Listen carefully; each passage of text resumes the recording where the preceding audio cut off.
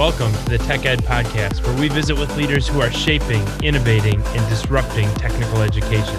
People who are not afraid to think differently, not afraid to try something new, all with the goal of securing the American dream for the next generation of STEM and workforce talent. Hello, my name is Matt Kirkner, your host for the Tech Ed Podcast. And 37 years ago, I was still a kid. My next door neighbors, John and Mary Ann Cherokino, traveled to Germany. They returned with a bag of gold. Actually, even better than gold if you're a 14-year-old kid. Their gift to both my brother and to me, huge bags of HARIBO gummy bears. And I have been a fan of today's guests' products ever since. Permit me another story. As part of our work, we travel all over the United States, visiting with innovators, employers, educators. And last week, I had a meeting in Chicago, Illinois. And my route there took me through southeast Wisconsin. What is going up there, right along I-94 in Kenosha County, is incredible. A 130-acre center for, as HARIBO puts it, joy and quality. The kind of joy and quality that produces 4,200 jobs for the people of southeast Wisconsin. As today's guest recently shared, an investment of well over $300 million in a state-of-the-art facility. Again, in his words, the largest project in our 100-year history. How awesome is it for the Tech Ed Podcast to be joined by Wes Saber, the Executive Vice President and Chief Financial Officer of HARIBO of America. His background is impressive, with time spent at KPMG, Americana, Mars, and for the last 6 years, HARIBO. This is a person who has done business all over the globe. His company's products can be found in more than 100 companies, and he brings vast insights to our discussions about business expansion, skilled talent, and technical education. Please join me in welcoming Mr. Wes Saber to the Tech Ed Podcast as we begin with this question. So Wes, HARIBO is an international organization, and you have personally done business in countries all across the globe.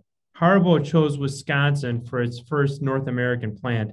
What drew you to Pleasant Prairie? So actually, we've been through a detailed selection process of our site in so many different states in the US, and we've looked over 112 different sites. And Pleasant Prairie and Southeast Wisconsin stood out in terms of location on the Milwaukee-Chicago corridor. It's a big hub as well for the confection industry. Pleasant Prairie, Southeast Wisconsin has been great in terms of support in the selection process and during the construction and even post the project, which is really, we found impressive. I think the work that has been done all the way from the state, Wisconsin Economic Development, MMAC, Milwaukee 7, Kenosha Business Alliance, the Village of Pleasant Prairie, and all the education institutes, namely Gateway College, University of Wisconsin Parkside. I think the welcome, the information, the data that was provided was key for us. And of course, in Wisconsin, there has been historical heritage to our German roots as well, and that definitely helps. But we're very proud to call Pleasant Prairie and Southeast Wisconsin home. We're a privately owned business, and when we make those decisions, it was not really based on how much the incentive would be. Not at all. It was not even a big variable in the decision making. We've been offered more incentive from other states, but definitely Pleasant Prairie, Wisconsin was the home that we wanted to have our first North America facility in. So certainly that culture in the state of Wisconsin, you mentioned the German heritage, HARIBO with an amazing German heritage, Matt Kirkner with an amazing German heritage as well. Certainly proud to be at least about 50% German myself. You know, we're really excited here in the state of Wisconsin to be welcoming HARIBO to our state. And that is certainly true of me, many, if not all, of the citizens of the state of Wisconsin, and also to the technical educators across our state and across the Midwest, the people who are preparing students for careers in everything from welding to CNC machining to computer science. We are all familiar with HARIBO's gummy bears, but we may not necessarily be familiar with how you make those. We're familiar with other manufacturing processes, but we have a question for you, Wes, here today, and that is how exactly do you make a gummy bear and what does that process look like? Well, some of that is a long kept trade secret because, as you know, we are a 100 years old run business, and we celebrated that 100 years recently with the bridges in Milwaukee lit in Goldberg colors. But what I can tell you that we use traditional starch molding process, which is a tray full of starch that would be stamped with the shape of gummy, and then the mixture fill that mold. After that, the mixture solidify and the mold are inverted and the candy is separated from the starch. However, of course, all the experts in our confection industry knows there is more into this about the quality of the product, but we pride ourselves that we have the best gummy brand in the world. Over 100 years, we've never ever compromised in our quality or ingredients or try to save money or improve our recipe to save money. We never did that. We offer our consumer globally the best product ever. So a century-long track record of making a very, very high quality product. Again, as we mentioned, a company with its roots in Germany. I've heard a little bit about your plant in Germany, that it's huge, that the processes and technology that are embedded there are incredibly advanced. What can you share with our audience as you look to expanding here in the state of Wisconsin about your plant in Germany? Yeah, absolutely. I think in the world of manufacturing in general, I think the digitization and Industry 4.0, keeping a manufacturing facility agile and flexible versus being lean, it's the edge that every single company look for. And we were fortunate to open our factory in Germany, and it's the crown of the technology we use. Of course, from robotics to machine communication, it's a state of the art facility. And associated to that, not only the manufacturing process, the supply facility, which is the highest and largest fully automated warehouse in Europe. It's actually cream de la cream of state of the art technology, and that handles close to 100,000 pallets, including the management of first in, first out and invoicing. And we would be looking forward to replicate some of that learning here in our project in Pleasant Prairie. So really only one company in all of Europe can boast the largest and fully automated warehouse. On top of my mind, that's around 170 feet high. Wow. 170 foot high warehouse and totally full of unbelievable technology. You mentioned digital technology, you mentioned Industry 4.0 technology, and Wes, as you're looking to expand here in the Midwest in the state of Wisconsin, can you give us some examples of advanced manufacturing technology and Industry 4.0 technologies that would be found in your facility in Germany and will be found in your facility here in the United States? I would start with one very important thing, that businesses would look always of, is fully automation and fully automated is the right answer? Or is it being flexible and manual and lean is an answer? That's always the difference between site to another, between business to another. And to talk about this in our facility in Wisconsin here, we will be looking like, for example, remote controlled vehicles that we would have in the conversion and moving our product, whether it's raw material or finished goods, that's fully automated. We will have machine to machine communication. We would need talent in our business that would be able for handling big data, lifetime data, troubleshooting, coding, programming, being able to manage robotics. And this complexity is only the answer of what the need for talent is. And I want to emphasize on the talent needed to operate an Industry 4.0 because this is endless options and solution of how you can operate your business. The facility on Pleasant Prairie will be a big step forward based on our learning in our Germany factory that we just opened 3 years ago. So we will pride ourselves that we're going to have another state-of-the-art facility in North America. Fantastic. And I have to tell you, for someone with the letters CFO, Chief Financial Officer, after their name, certainly you have a command of the Industry 4.0 technology that will be alive and well in your facility, including things like remote controlled vehicles. I love the idea of machine to machine communication, big data, of course, and data analytics being a huge part of that model as well. I have a confession to make, and that's actually that I also have a financial background. I'm a certified public accountant and started my career on the controller and CFO side, and before kind of getting into the technology side. So you and I think, are both proof that we can recover from that and actually understand technology that's alive and well in manufacturing. It's interesting the time that I spent in manufacturing, and I've been on the education side for now 5 or 6 years. So maybe predated a little bit the industry 4.0 wave that we're now seeing across the globe, but amazing technology changes in manufacturing. And given that, I think there are still some outdated and inaccurate perceptions of manufacturing that might prevent our students from pursuing the high demand and high skilled careers that you're talking about at HARIBO's new facility here in the United States. How do you think, Wes, that advanced manufacturing and companies like HARIBO can help change the perception of manufacturing careers for students that are considering this career pathway? Absolutely. That's a very important point. And actually, that connects with the value of who we are as a company. And when I said that we're proud to call Southeast Wisconsin and Pleasant Prairie home, that has more meaning into it.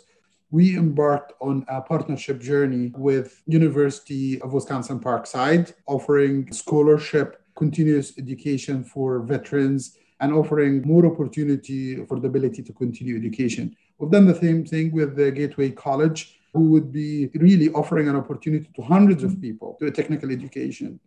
And not only at the university level, but as well at high school. We've done the same thing with Carthage College, and we're doing as well a partnership with Marquette. On top of that, we are trying to sponsor 2 high schools in Kenosha County. There is 2 high schools in Racine that offer that opportunity to high school students to technical education and manufacturing and be able to have a choice on what career path and what their passion can be. There is endless option of exciting career in front of high school students as well as college students in the future. And we started that journey already even before we built our first building. We started 2 years ago, and we are very, very involved with the educational institution here in Wisconsin. And that endeavor, I think, really shows the true vision that HARIBO has as you're building these amazing partnerships with education institutions across southeastern Wisconsin and across the Midwest, and building really, really solid partnerships. Now, as just one example of those partnerships, Wes, it was recently announced that HARIBO contributed $250,000, $250,000 to the Gateway Technical College Foundation Promise to Finish program. I actually serve on the Gateway Technical College Foundation board, and so I was certainly part of hearing that news, and that was incredibly great news. I know that's just one of many of such endeavors and many such investments that you're making here in southeastern Wisconsin. Tell us specifically about the Promise to Finish initiative and your support of that, and also if there's any other examples of your benevolent activities here in the state of Wisconsin. We'd love to hear about that as well. Absolutely. To put the number to the size of what we're doing, we've put $3.2 million, especially in year 2020, the pandemic year, which put a lot of stress on the educational systems and our community. And we found no better year to do more. And our agreement with Gateway College at the top of that. Gateway Technical College had that great idea, and we were actually just the support to kickstart that program with other partners. And I encourage and invite other partners and corporate businesses and organizations to contribute. I think the target for Gateway College to engage and attract over 300 for technical education. This is a challenge for the state of Wisconsin to not only attract talent, but as well build talent. And there is a lot of opportunities in the state of Wisconsin to build talent and build capability. Of course, we need to attract talent, and Wisconsin needs to be a place that encourages and compete nationally.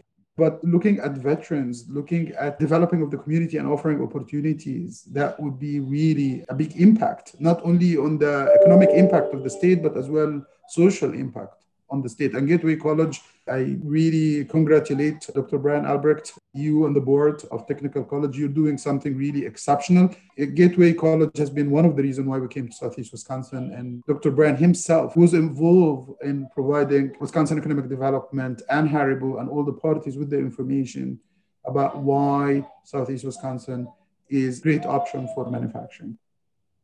And we certainly, on our end, owe a great debt of gratitude to Dr. Brian Albrecht, the president and CEO of Gateway Technical College, certainly for everything he does for Southeastern Wisconsin and for technical education across America, and particularly for introducing us to Wes Saber, who is the executive vice president and the chief financial officer of HARIBO, talking today on the Tech Ed podcast about the amazing investment that HARIBO is making in the United States, in Southeastern Wisconsin. I want to talk a little bit, Wes, as you plan your workforce for this amazing new plant that you're building in Pleasant Prairie. I have to believe there are a lot of different avenues that you're going down to make sure that you have the right talent that you need in this world of Industry 4.0. Can you tell us about how engaging adult learners is a key part of your recruiting strategy as you move forward? So actually, we already started some work about being open to the community, and we hosted the over 15 internship from Wisconsin during even their college time. They are not even graduated yet.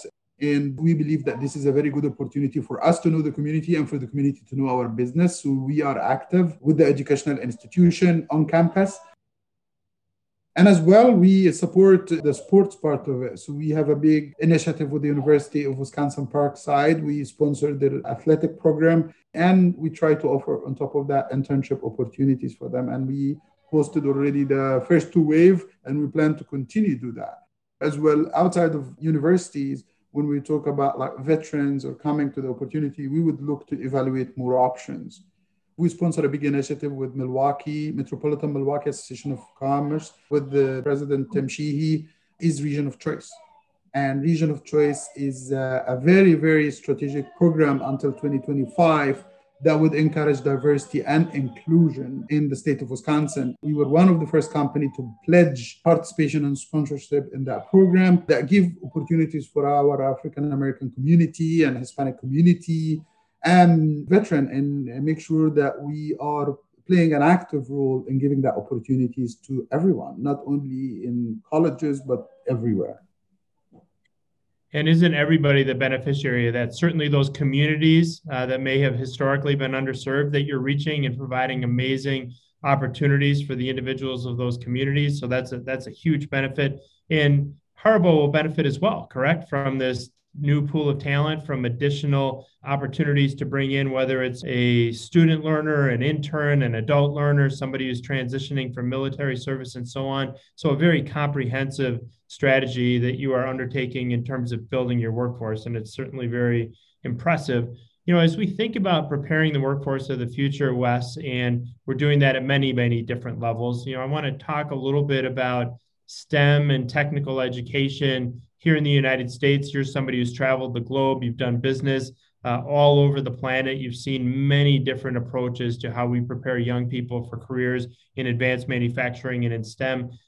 As you look at that mode of education here in the state of Wisconsin, here in the United States, if you could choose one thing that you would change about the current state of STEM and technical education, what would that one thing be? I think the scope and the reach is definitely a big opportunity, and I want to put a contrast to that. In Germany, and we are a German company, there is VET, the Vocational Educational Training System. Statistics say that 47% of German holds a technical education. Vocational education is kind in between high school and college. Even if they hold a college education, 47 of them still has gone through the VET education. And this compared to, don't quote me on the number, but I think like 2-3 years ago, there was a statistic that we have around 190,000 apprenticeship in the US. So just to put contrast into the size of the impact, I think that would represent the biggest opportunity. There are programs like when we talked about like the high schools in Racine and Kenosha. I think HARIBO won't move the needle, but we can set an example of other companies who can make a difference. And I know there is a lot of technical leaders and education masters and teachers. And I just want to tell them the opportunity is massive. And that's the good part of it, but doesn't need only the teacher or only the educational systems alone or the companies alone. It really require a lot of collaboration and resources, and that's what we need. That's what needs to change really in technical education. Absolutely. So collaboration and resources, you certainly won't get any argument out of us. I know you won't get any argument out of our technical education community. I think it will be interesting to see in the next 4 years that we're going to see tremendous investment in the United States behind apprenticeships. And I think we will start to see that change a bit. You say that you can't move the needle. I would actually have to beg to disagree with you. I think that one company with the type of leadership that you're showing can move the needle. And I think we're looking forward to seeing what that looks like as your process here in the state of Wisconsin moves forward, because I think a new approach to technical education and providing so many different opportunities for these students is going to make a huge difference. And you will be a huge, huge part of that, Wes. I have one final question for you as we're chatting here, and it has to do with technology, particularly in the area of supply chain automation and related technologies. As you know, the area where your plant will be located is certainly strategically located from a supply chain standpoint, from a distribution and logistics standpoint, and there are many other global companies that have located huge distribution facilities there. We're seeing here in the state of Wisconsin, in the United States, a much higher degree of interest in supply chain automation and the technologies that go along with it. Is automation affecting your warehousing and distribution strategy at this point in time? Absolutely. Just want to give a little bit of a global context of where we are in Q1 2021, post 2020, which is the peak of the pandemic. There is a major shortage globally in ocean freight, container availability, route changes, major spikes in prices and rates. Not only that, in terms of the transportation systems in the US, distribution systems in the US, so our product, for example, would go to our key customer like Walmart and Target and Costco and Dollar Channel.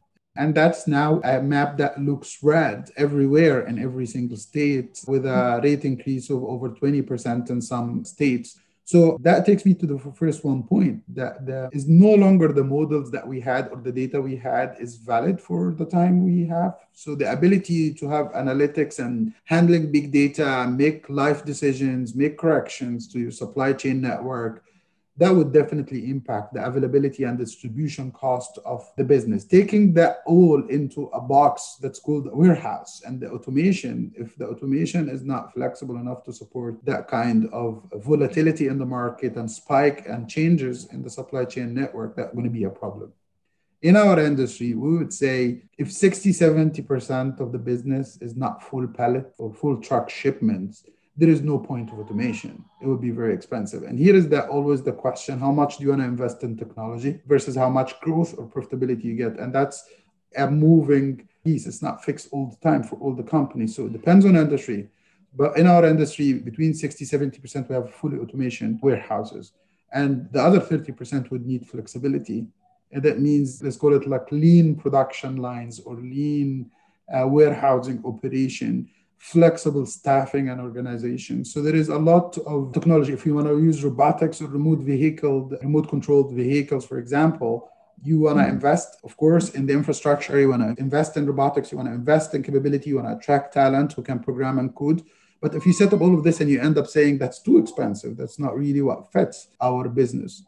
The summary of what I'm saying is, when we talk about the automation of a warehouse, there is an investment in technology that is important. It's no longer an option. We must do it. The question is at what scale and how the business grows and scale. But there is always a level of flexibility and manual work that would exist that needs to be at the right level, not too much, not too little. Which really strikes the perfect balance for our technical educators that are on with us today. Certainly the importance of automation, the importance of innovation, the importance of driving cost out of processes in whatever way we can, but also that vital importance that people will always have in any business. And certainly, as we've talked today, Wes, in the investment that HARIBO is making here in the state of Wisconsin and in the United States.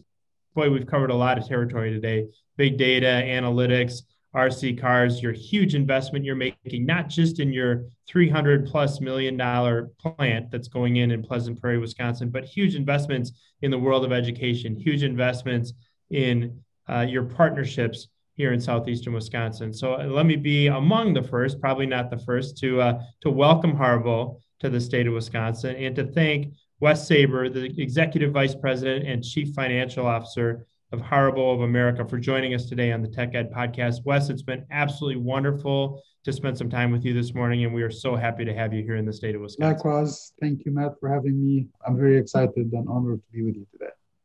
And thank you again so much for being with us. For that, and for this week, that is the end of our Tech Ed podcast, a very lively and interesting discussion with Wes Saber. Thank you so much for being with us, and we will see you next week.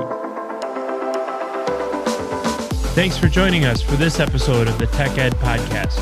If you haven't already, subscribe, leave a review, and if you like this episode, share it with a friend. New episodes launch every Tuesday, so listen in next week.